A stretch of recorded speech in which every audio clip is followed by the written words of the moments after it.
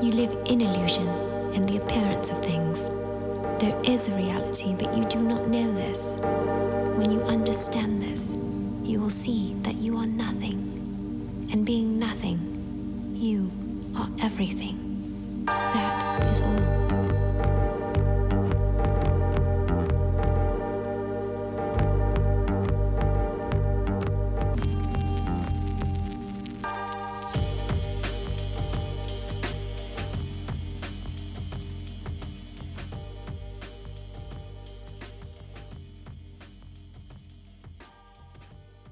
I lied. Last time I said I'd be speaking to you once a week. Turns out that I overpromised and underdelivered. I want you to know that it's not because I didn't want to speak to you or didn't have ideas for podcasts or anything like that, or did it out of any kind of laziness, but rather I did it from a place of wanting to sit more and speak less. I want the episodes that I make and share with you to be coming from a place of inspired thought, inspired ideas. I was actually talking to my friend Daniel the other day. I had him over. My mom bought us a fire pit for our housewarming gift. I know that's funny, right? Fire pit for housewarming gift. Him and I were talking about different things. He's a musician, same as me. We got on the topic of content creation, how sick of the whole idea of content creation we are. Needing to make something just to make something and put it out there. Remind people that you are a creator and that you're making things and just constantly put something out every day.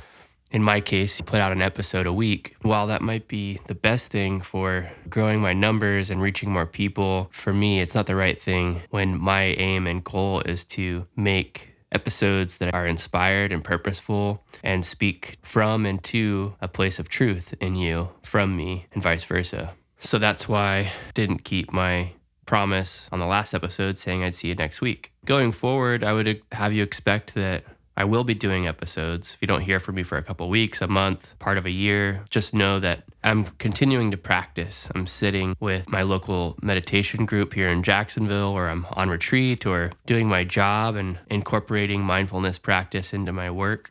But you will hear from me again. Oh, and just because I forgot, this is the Imperfect Buddhist, where we discussed Buddhism and incorporating mindfulness into modern life. My name is Matthew Mahoney, and today's episode is titled Buddhism and the Adventure of Dharma. My wife and I had a quiet Thanksgiving. We attempted to make a Irish-Scottish type of dish with potatoes, cabbage. We did kielbasa, chicken broth, and you're supposed to put it in a crock pot for 6 hours. I didn't look at the recipe until about an hour before we were supposed to eat, so I decided to use our Instant Pot and do it in about 30 minutes. It tasted about the same as the intended goal. The consistency was more mushy. The cabbage cooked down. So it was more like mashed potatoes and kielbasa, but watery mashed potatoes. It's not as bad as I'm making it sound. We had a quiet Thanksgiving, and that was intended. We had just had a bunch of family here, a lot of noise, a lot of interaction, and we were trying to cool down from all of that. We decided just to have a quiet Thanksgiving. It was intentional. It was nice. But the day after, Friday, Black Friday, we were starting to get a little bit stir crazy. We were both feeling a little bit antsy, didn't get out of the house. My wife, she has symptoms from a condition called PMDD, premenstrual dysphoria disorder. She was going through that, starting to go through those processes and doing a really good job of communicating with me like, I'm angry at you, I'm angry at the world, but I don't know why. That is so refreshing. I know that sounds weird to say refreshing when your wife is mad at you. It's refreshing that she's been practicing meditation with me in the mornings, Zazen, for about 12 minutes every morning. I just see this huge improvement in her awareness of herself and what's going on. Being able to take a step back and be like, yeah, I am angry. And my mind wants to say it's at you, but I can't identify why. That's a hard thing to do because there's so much ego, personality, and purpose wrapped up in our emotions. It's hard to recognize that chaotic energy for what it is, not buy into it so much. And so she okay, I just need to take a bath. I'm stepping away. Just leave me alone. I'm not mad at you, but I'm upset. So she took a bath, came out. As you might notice, I have something going on with my throat. I'm getting over a cold. That's why I sound a little bit funny. She wanted to do some type of outdoor adventure. I was like, I don't think I can go for a hike right now or anything too much. We both wanted to be outside because it's Florida. It's chilly or it's a little bit cool, but it's sunny out and it's beautiful. Fall is a wonderful time to be in Jacksonville, Florida. So I was like, well, what if we go to the zoo? And it was 3:00. I haven't been to the Jacksonville Zoo. We've heard a lot about it. We've kind of had our reservations just because of some of the business that goes on with zoos as far as like how they acquire animals, keep animals, how the animals, their experience in captivity. We've shied away from it. Also, Jacksonville Zoo didn't seem like it'd be that interesting. We decided to go as a new adventure. I'm really glad we went. It was a pretty awesome experience. I mean, being able to see these animals, walking up to a rhino, through the meditation and the sitting that I've been doing, I feel like I've been able to bring my consciousness more into contact with reality and not see things so much through the lens of labels. Walking up to this rhino, I was awestruck. This giant creature with a, big horn on its, face, its nose, its snout. It's armored and muscle and fat and this thick skin, big old butt. And just like seeing it for what it is rather than this label in my head of, oh, that's a rhino, and moving on. Each animal we went to had that experience, and it was so nice. It brought up this sense of curiosity again inside, feeling like a little kid, walking up to the elephant and seeing this giant creature, probably one of the biggest animals on earth other than like certain whales. It has this long thing attached to its face that its nose, but it uses its nose to grab things and touch things. And this elephant was walking along this little imitation pond. It was using its nose to touch the ground and search for things. It grabbed some straw, and the straw had been trampled on and dirty. It took the straw and it dipped it in the water, and then it wrapped its trunk and created like a table with its trunk, and then used the end of its trunk to kind of dab and like clean off the straw, and then dipped it again and then ate it. It took this big, long attachment to its face, its trunk, and stuck it in the water, and then you just saw the side of its head indent as it was sucking up all this water. And it lifted this long thing attached to its face. I keep saying that because I'm trying to help share this experience of coming into contact with this being and not being attached to the label of elephant. Just like, wow, how freaking awe-inspiring is this? And so it put its trunk in the water, and it's pulling up the water, and then it just puts this trunk in its mouth and starts pushing all this water into its mouth, and it's drinking. Then to the other side of the zoo experience, we made our way past the Africa zone with the elephants and the rhinos, and we got to a different section with primates, and I'm not sure the exact type of monkey this was, but there was a monkey, medium size. I saw this monkey. He was slowly dragging his feet and looking around a little bit aimlessly. Stopped in this big glass enclosure with all this artificial rope. He just looks around. There's just no purpose. Then he climbs up this rock wall, and he grabs some straw from behind this rock wall, sets it down, and lays down on it. He lays there for 45 seconds, and then he sits back up. This same aimless, pointless look on his face. He looked up at the sky for a while, and then he kind of stared off down at the rest of the enclosure. He looked up, and he crawled up the wall and poked his head so that he could see up over the wall, past the enclosure, maybe to some of the other animals, and then came back down. And then just made his way back over to some food that had been there.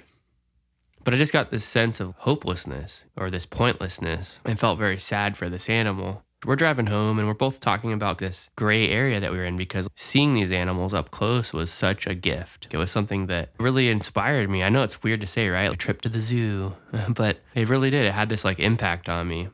On the other side of that, you do realize the cost of keeping animals in an enclosure like this, in a cage. To keep in mind though, some of these animals are rescues. Some of these are animals that couldn't live in the wild for whatever reason. I don't know the percentage of animals that are at zoos that are in that class. If that was the case, eventually they'd run out of animals and zoos would just close down. So there has to be some amount of capture, taming / captivity that has to happen to keep zoos going.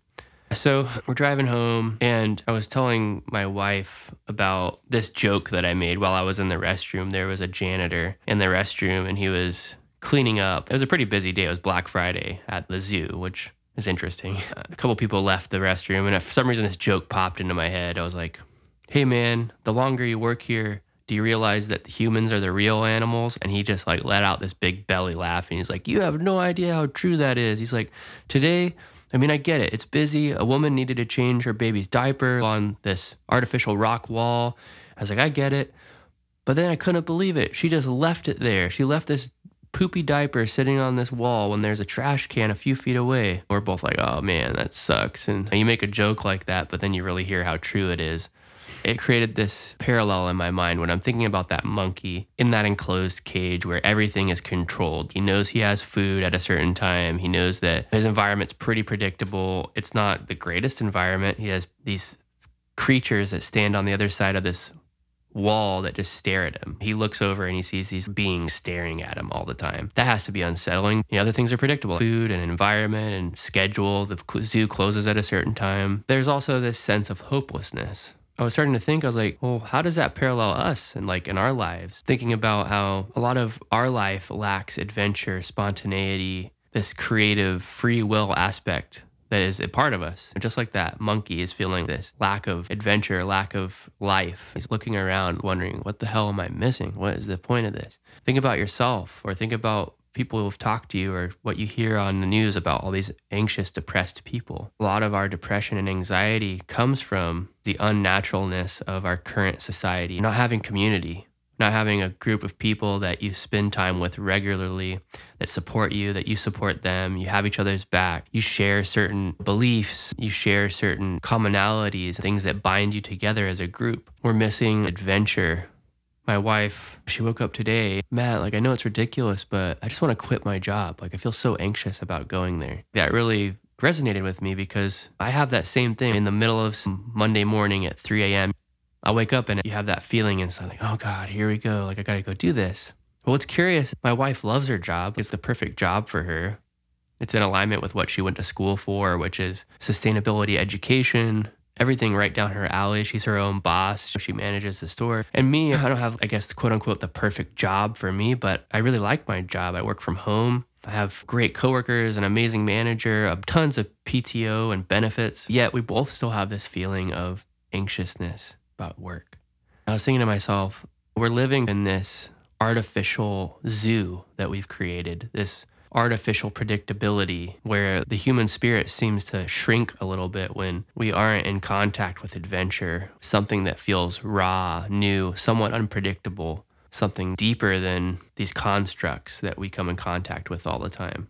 This feeling came over me, this sensation of realizing like what's worked for me, what has been working for me. This realization that present moment awareness, or the practice of Buddhism, along with that Zazen, which is seated meditation, coming into contact with our life, coming into contact with ourselves, with our experiences, stripping away the labels that we approach our life with, opens us up for adventure. It may not be adventure in the normal sense of the word, like going out and exploring some new place you've never been externally, but you begin to explore places you've never been internally and in your environment. So going to my job, my desk job at the computer in my office space, it's not clicking on the computer and looking at a screen and sighing every time I get a chat or a phone call. It's being in that experience, being in my body and with my breath. Something new opens up, a new dimension to that experience that feels to me like an adventure. It's challenging because you start to come in contact with the things that you've been avoiding, the things that you've been putting off, the things that scare you.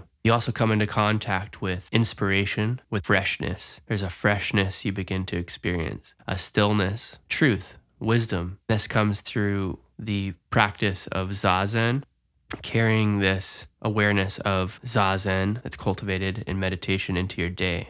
Tying this all together, going to the zoo and having this fresh experience where I'm seeing a lion come out of the back of this enclosure and start roaring this deep guttural roar, seeing the sun hit its mane and its fur, experiencing this being for what felt like the first time instead of through a label. Through these practices, we begin to experience life again. We become inspired. New ideas come to us, new ways of being and new choices that we can make during our day and our life. It seems somewhat counterintuitive to say that adventure could come into your life by sitting still for at least 12 minutes every morning, intentionally focusing your mind into the present moment, onto your breath, continually bringing your mindfulness back to the sensation of breathing. How could that open up new adventure in your life, new experiences? I would liken it to practicing Zazen as to cleaning off a window the window that you use to look into your experience. When we're not mindful, when we're running around and chaotic and caught up in family things and holidays and eating too much and drinking too much and not sleeping enough, watching too much TV, our window into experience becomes clouded, moldy, and musty. It becomes hard to look through it. It becomes hard to perceive what's in front of us in a clear and fresh way. So Zazen practice, simply sitting and becoming aware, cleans that window into experience and allows us to be with what is in a more clear, fresh way. How do I practice Zazen? You might be asking. You want to find a space that is as quiet and uninterrupted as possible. It doesn't mean it has to be the quietest place in the world. There may be cars outside or maybe distractions, but just your best. Find your best space that you can. Create an area for yourself to sit. If possible, find a wool blanket or some type of blanket that you don't mind having on the floor. Fold it into fours so that it can fit you sitting cross-legged on. Put that in a space near a wall. Find a pillow or a cushion. Set the cushion on the mat. If you do have a lot going on in your environment with your husband or your wife or your parents, you can let them know, hey, I'm going to go be quiet for a little bit. Close the door. Maybe open a window if it's nice outside. You hear the birds. So you're going to sit down facing a wall. This is traditional in Soto Zen Buddhism. You'll have the cushion underneath your butt, but not to the point where it's like feeling like you're sitting in a chair. You want it to slightly raise your butt so that your legs can nice and flat on the cushion, but your back isn't hurting. You're going to root down from your buttocks. You want to point your head up towards the roof. Your eyes, your gaze looking down towards the floor. Eyes slightly open, not closed, not beaming wide, but just open, looking down at the floor. The back of your head is reaching towards the roof. I've heard it explained as act as if you're pushing up and holding up the roof with the back of your head. You don't want to strain your back or your neck, but putting some intention behind that upward press with the head adds some straightness to the back and intention in the sitting. Roll your shoulders back and down, releasing any tension in the shoulders. Place your palms face up, right hand held by the left hand with your thumbs touching, and become aware of your breath. You want to set a timer for 12 minutes and see how long you can sit with and be aware of the sensation of your breathing for that 12 minutes. If your mind wanders onto something you have to do for the day or did do for the day or forgot to do or starts planning, simply bring it back to the sensation of breathing. I really enjoyed doing this episode and sharing it with you today. I apologize for the inconsistency of my episode creation. I want you to know that it's coming from a good intention, which is to sit more and speak less and make episodes that are inspired and have more value so that when I share them, it adds more value to your life rather than just putting out a bunch of noise. We have enough of that these days. Thanks for spending your time with me today, and I look forward to speaking with you again soon.